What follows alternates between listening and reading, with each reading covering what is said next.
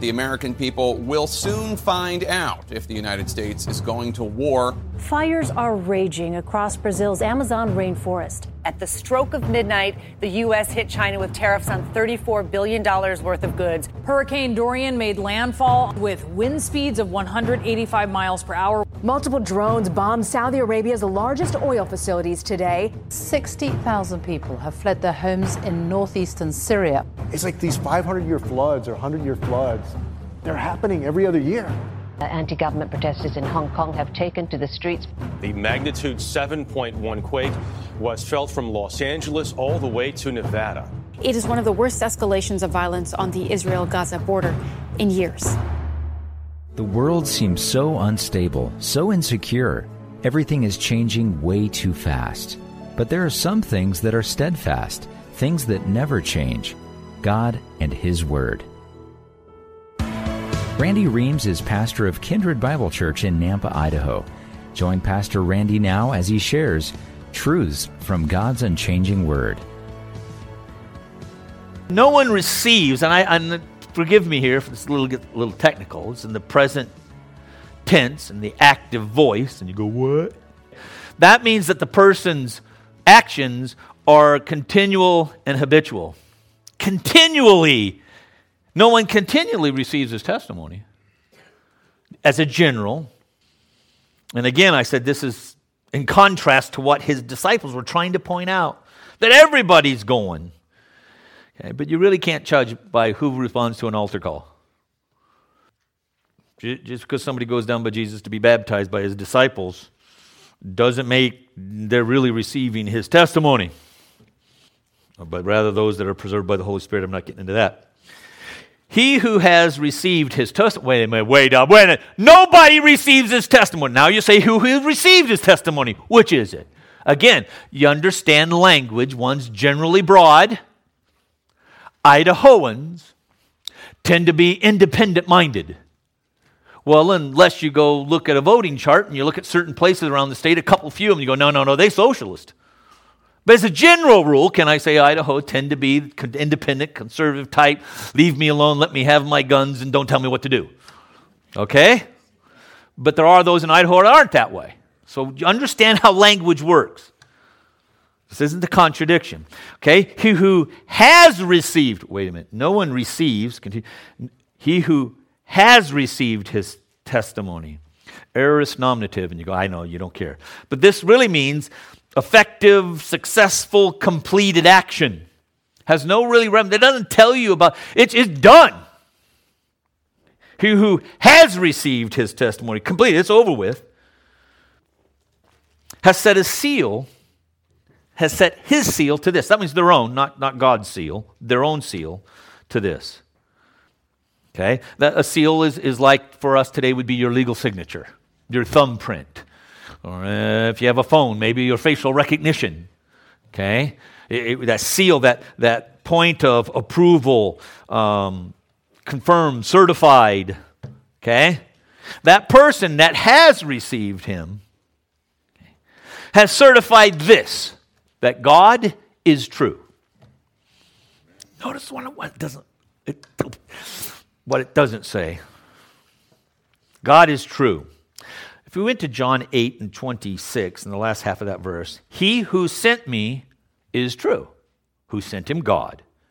And the things which I have heard from him, these I speak to the world. See, God, it doesn't say, certify that God is truthful. Did you catch that? No, God is true, not truthful. Okay. And 2 Timothy 2 and 13 says God can't deny himself. In other words, he can't act outside of a way contradictory to his very nature and character. Okay? So God is truth, therefore God is true. He's not true because he tells the truth. He tells the truth because he is true in and of himself. He cannot lie. He can't do otherwise. Now, you and I, that's another story. Okay, and they learn that really little. Did you eat that cookie? Chocolate all over their face. No, I didn't eat it. But God is true. John 17 and 17. Your word is truth. You can't separate God from his word. You can't do it. I don't know how somebody could say this is God's word, but it's got mistakes. What? And Jesus himself says the only thing he says is what God told him, God the Father. Jesus is God. He can't lie. So when he said, there's no other way to me but through, that is. When he says, I am the way, the truth, the life, no one, that doesn't mean he's a truth, he can't lie. It can't be, it's not in his nature to do. He can't do it. He is truth, and his word is truth. I find it interesting. You can get on, you can debate with people who are supposedly, I'm going to give them credit, Christians. Yeah, well, but you know, it says that, but I don't believe that. Well, that's not the God I believe in. Wow, so you don't believe what God said about himself? He is true. He is. So is the Son, and his word is true. For he whom God has sent speaks the words of God. God is true. Jesus speaks his word. Guess what? Okay. To not receive Jesus' testimony, the Son of God, is to deny God himself. Why? Because you make him out to be a liar. Because then if he's a liar, he's not God. He's something else. 1 John in his epistle, not John the Baptist, the Apostle John, in chapter 5, verses 9 through 11. If we receive the testimony of men,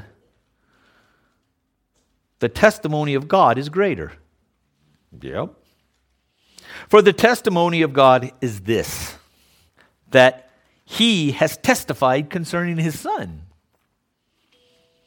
The one who believes in the Son of God has the testimony in himself. The one who does not believe God has made him a liar, because he has not believed in the testimony that God gave concerning his Son. That's this, by the way, the testimony he gave of his Son. And the testimony is this: God has given us eternal life, and this life is in the Son. If you don't believe that, then you got a whole nother God. A God that lies, that doesn't speak the truth. Okay? And then it says this, for God gives the Spirit without measure. Now God is the giver. Context, the receiver is the one God sent. The recipient is Jesus. Okay? So what this is saying is, now look at God, he has my words, the testimony about him, and I held nothing back from him. I didn't hold back some of his godness, some of his truthness, I didn't hold any of that back. It came to him without measure. I didn't divide it up in pieces and let you have some of this and some of that. Those that you would understand kenosis theory, it sort of throws that into the mess. Okay? I'm not going into that. But his deity was not diminished in any way. Verse 35, the Father loves the Son and has given all things into his hand. You can see this also in Matthew 11:27 and John 13:3. Okay, again, basically this. All things. I held nothing back from him. All things have been given to him. Jesus calls on this later, and he says, all things have been given to me. Yeah. Verse 36. He who believes in the Son. How many of you ever memorized this passage? Chris Wilson and I think we did it in the Navigators thing, right, Chris? He who believes in the Son has eternal life. Now watch. But he who does not obey. Oh, stop. Wait a minute. Let me right there. He who believes in the Son has eternal life. But, contrast, he who does not believe, you'd think that would be the contrast. Who does not believe would be the contrast to believe, wouldn't you? Does not obey, the Son will not see, the person who does not obey will not see life, but the wrath of God abides in him. So there's a link here between this obey idea and belief and obedience. Matter of fact, I would suggest to you, you can go look it up yourself, this word here that's for does not obey. In the King James is translated unbelief or unbelieving 5 times. There is a link between belief and obedience, disbelief and disobedience. Now, some of the more modern translators change that and turn it into disbelief. Obedient. They try to be consistent, but using the King James, it goes and says disobey and disbelief. We use the same word and we use it back and forth. Because part of this is, particularly in the Jewish culture, if you said you believe something, that meant your actions backed it up. Thus the book of James. Faith, belief without works isn't faith at all. It's dead. It's a dead faith. He who believes in the Son has life. He who doesn't believe, I'll use it that way, the Son, does not have life. Let me put it another way. He who obeys the Son has eternal life. He who does not obey the Son does not have life. I'm just using the words how they're used. But the wrath of God abides on him. There's a word you're not going to hear in a lot of churches. The wrath of God. When I declare to you, I'm saved, I'm born again, what I'm saved from is the wrath of God.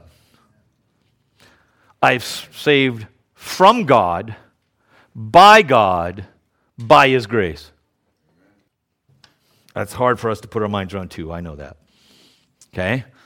But one of the things he's saying here is, those who believe have life. This is John. Those who don't, what context it is? These people that are following, whether it's him or Christ.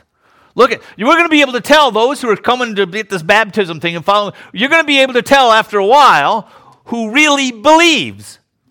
Matter of fact, we know as we read through the Bible, especially when we get through the Gospels, there are a bunch of people following him, especially when he's handing out free food.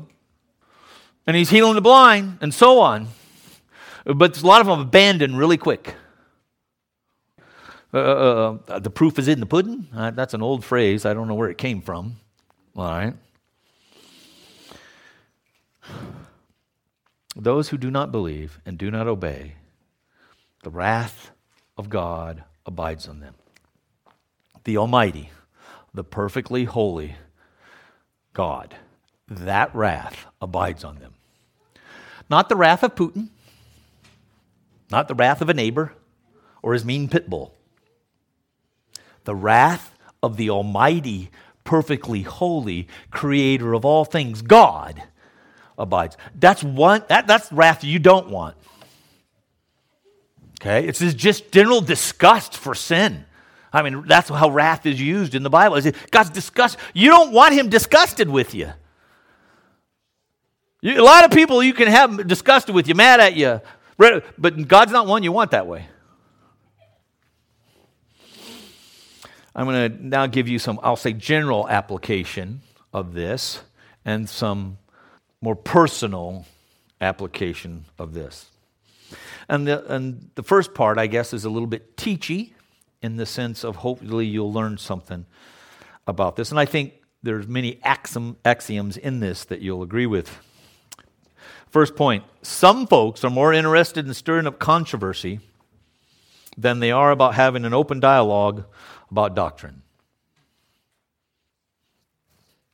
These people often confuse personal preferences and opinions with biblical orthodoxy or orthopraxy. That's orthodoxy is doctrine, belief.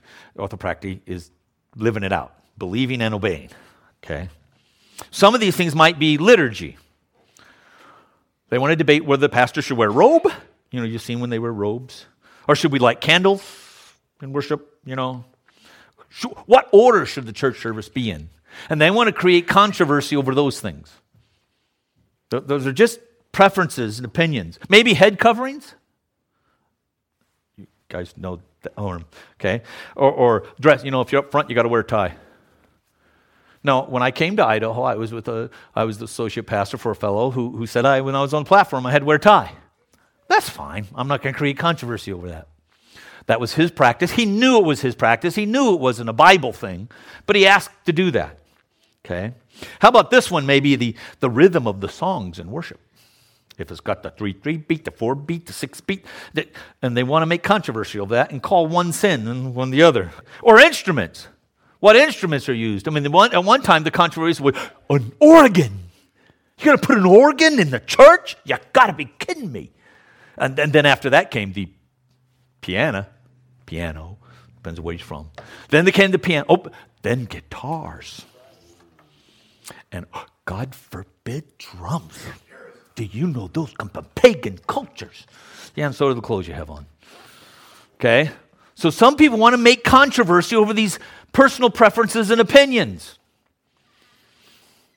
If they do discuss doctrine, they typically focus on peripheral doctrinal issues, what I would call convictions. Ready? Predobaptism, credo baptism. What? Baby baptism, believer baptism. Immersion or sprinkle? What Bible version do you use? Now, these are convictions, and then when they get to doctrine, they want to talk about these convictions, and those convictions are often an important part of a person's Christian life. The way they worship and so on, and they memorize the King James, and they just can't accept it any other way. But do I want to create controversy over that? Man, I remember watching R.C. Sproul, John MacArthur. If you don't know who they are, it doesn't matter. But these guys hold different forms of infant baptism, believer baptism, sprinkle baptism, dunk baptism. And watch them have dialogue and joke and laugh with each other. That's how it should be on these issues. They're not issues of salvation. They're not issues about the character, the nature of God, who Jesus is, salvation by grace through faith. Those aren't those kind of issues. But some people want to just stir up. They can't just have a good conversation about it and say, that's interesting. No, I see how you believe that. Well, I believe that. And each one of them wants to hold on to Scripture for that. I'm not arguing that. But they do make a big impact on a local church. Those things can have significant influence. Okay. Then there's those people, I guess, who want to stir up confusion by they draw attention to what I call unsettled issues or questions. All right? Who did Adam's kids marry? Right? We don't know. It's unsettled. Alcohol consumption. Should you drink some? None? What? Well, the Bible doesn't clarify. It says, thou shalt have 2 beers and 2 beereth thy only. It doesn't do that. Okay? Why were Jesus' disciples baptizing? It doesn't tell us. Okay? Or some eschatological issue, end times. Who the Antichrist is. And I'm going to insist it's Bob, and you're going to insist it's Joe. Okay? Those are questions we don't have the answers to. And God, in His infinite wisdom, didn't give them to us. And you're not wiser than Him, so don't try to figure it out. But there are people who want to do that. Now, there are a difference between that and I'll call the absolutes, the core, the nature of God. The Trinity includes the personhood of the Holy Spirit, the nature of Jesus. I didn't say the Son, I said Jesus. Okay, it's the same, but I'm referring to Him as an incarnation. So that would be the gospel, the nature of the incarnation, the virgin birth, the sinless Christ, substitutionary atonement, death on the cross. Physical bodily resurrection, the ascension to the right hand of the Father, salvation by grace through faithful. These kind of things, no. There's no waiver on that. You start coming to me and telling me Jesus has a brother named Lucifer. Then we got to have this is now down to the core issues. Okay, you want to tell me that there aren't 3 persons in the Trinity, or the Holy Spirit's a force, an energy, not a person. Now we're going to start having controversy. Okay, but I think those kind of controversies are worth having, and those we can dialogue on. Even, let's say somebody of some other view. I've dialogued with Buddhist monks, and you can have cordial conversations. It doesn't have to be mean-spirited, okay? But to me, biblical sufficiency, inerrancy, supremacy, we don't have a place to start arguing or debating if we don't have that, okay? Those things, that's different. I wanted to qualify. Of course, those things, we'll say, at this point, we do divide. But most of the things that happened, like these guys, they're talking over here about purification rites. But they come to him and says, want to stir up some, well, did you know? Well, wait a minute, why didn't you just stay on the purification rites issue? Maybe John could have explained that one. But they brought this other point. You've got to learn to recognize when people, whether true Christians or not, or in the body of Christ, or a guy at work that's not a believer, doesn't go to church, he's just trying to create some kind of conflict, controversy, debate on one of these other issues. You can do it right online all the time. The people who are bashing Christianity take some peripheral thing. Well, then who did Adam's kids marry? See, that can't be right because they had to have somebody married. So Christianity's all wrong because you can't figure out how that happened. And I'm not going to break that down, okay? Learn to recognize when people do that, and you're going to find yourself, you're not going to be sucked into the vortex. You're going to be able to do what John did. He didn't get sucked into that, okay? But if you wanted to, imagine if they wanted to say, well, but that guy you said he ain't really the Son of God, might have had a different issue. Personal application. It's not about us. Our church, our denomination, our style, our preferences. That's not what it's about. It's about Christ. He's the one that's supposed to be lifted up. He is the preeminent one. It's Christ. So again, if somebody does come to you with one, start talking about Jesus. And then if they can't say yes with you, like John got them saying yes, if they can't say yes with you, you really haven't got a place to start. And I don't care how good of a rhetorician you is at rhetoric, you're good at speaking and talking and articulate and all that, you're not going to convince them. The Holy Spirit does that. Because the only way they can believe is the Lord gives it to them. Okay? Put the attention on Christ. Make it about Him.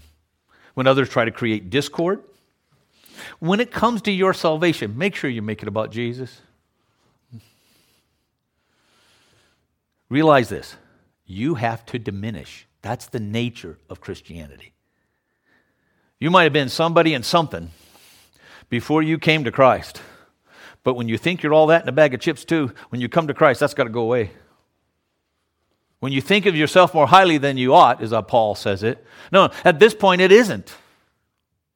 It isn't about your suffering.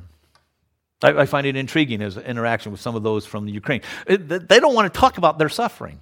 They want to talk about how Christ is sustaining them through it. Yeah, but, you can see other people see you shout them questions. Yeah, but what are you doing about, yeah, but Christ is our strength. Somebody always wants to get them off on the struggle, but they just keep coming. They just want to keep coming back to Christ. They realize their suffering has to be diminished. Now, let's get real. It's real suffering. I mean, it's legit. And people are suffering. And if I could, I'd do something about it.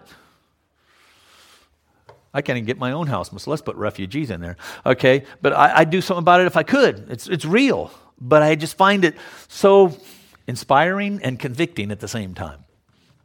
Yeah, we're suffering, but you're missing it. God is.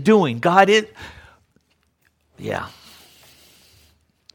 In our lives, in our difficulties, our struggles, and all those things, okay? And a sign of maturity is this. When you see God blessing somebody over there, when you can't even get in your house, you have joy for them. Too often, when we see God bless someone else in some way, they got the perfect husband. They have these beautiful kids. Whatever it is you think they're blessed by, can you rejoice with them? Or do you, well, God, how come I don't? If you're there, I'm going to be straight, you got to grow up. Okay? You got to be able to look at, there was a pastor here in town, been here for years, like I have, a long time. And for years he delivered pizzas. Well, he was trying to keep this church going. And he's not of the same theological bent than I am at all. But when he finally was able to pastor the church without having to deliver pizzas at night, I rejoiced with him. When they finally got out of a rented building and got a nice building, I rejoiced with him. I didn't go, God, how come I don't have a building like that? Now, I'm going to be honest. I had to grow and mature in that. That didn't happen overnight. But see, John here has been ministering for some years, and his maturity shows. For one, put Christ first. Two, I recognize if it's happening over there and God's doing it, I'm going to be straight. If Jesus was across town having church, I'd be there. I mean, if Jesus was over here baptizing, I'd leave you too, John. There's no comparison between John and Jesus. It don't, no matter how great God says John is, Jesus is a whole other class.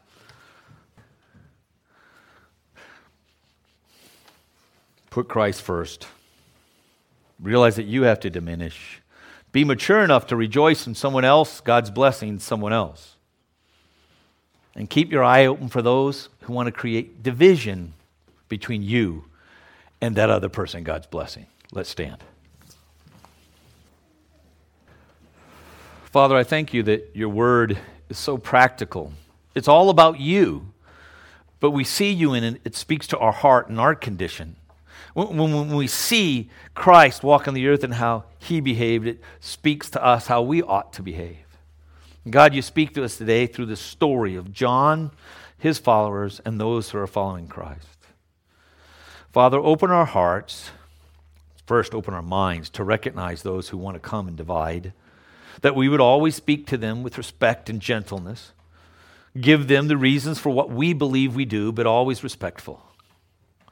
But God, help us in the midst of those conversations to turn it back to Jesus Christ, to give him the glory for it all.